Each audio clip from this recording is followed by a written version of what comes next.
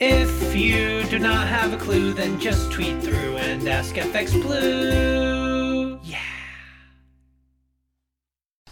Hello, it's a chilly old Tuesday the 2nd. I'm FX Blue and this is the market brief.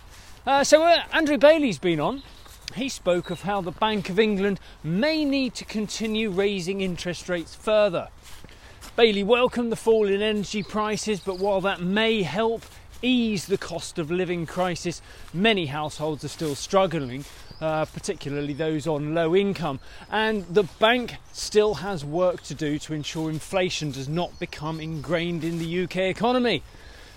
He made it clear that nothing had been decided against the next MPC meeting though, and he did underline how they are driven by the incoming data and how policy decisions would not be made on a single data point. But the trend is your friend.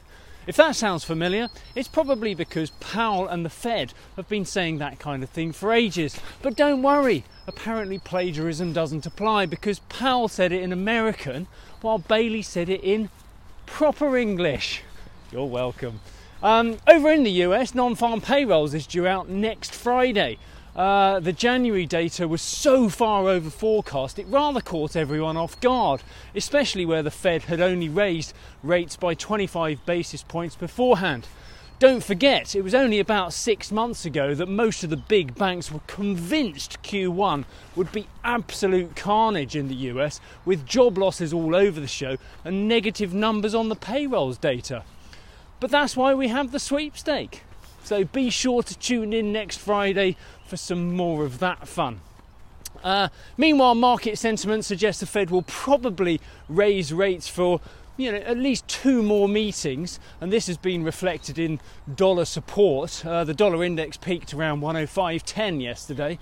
Sterling has remained within recent trading ranges against the dollar this week.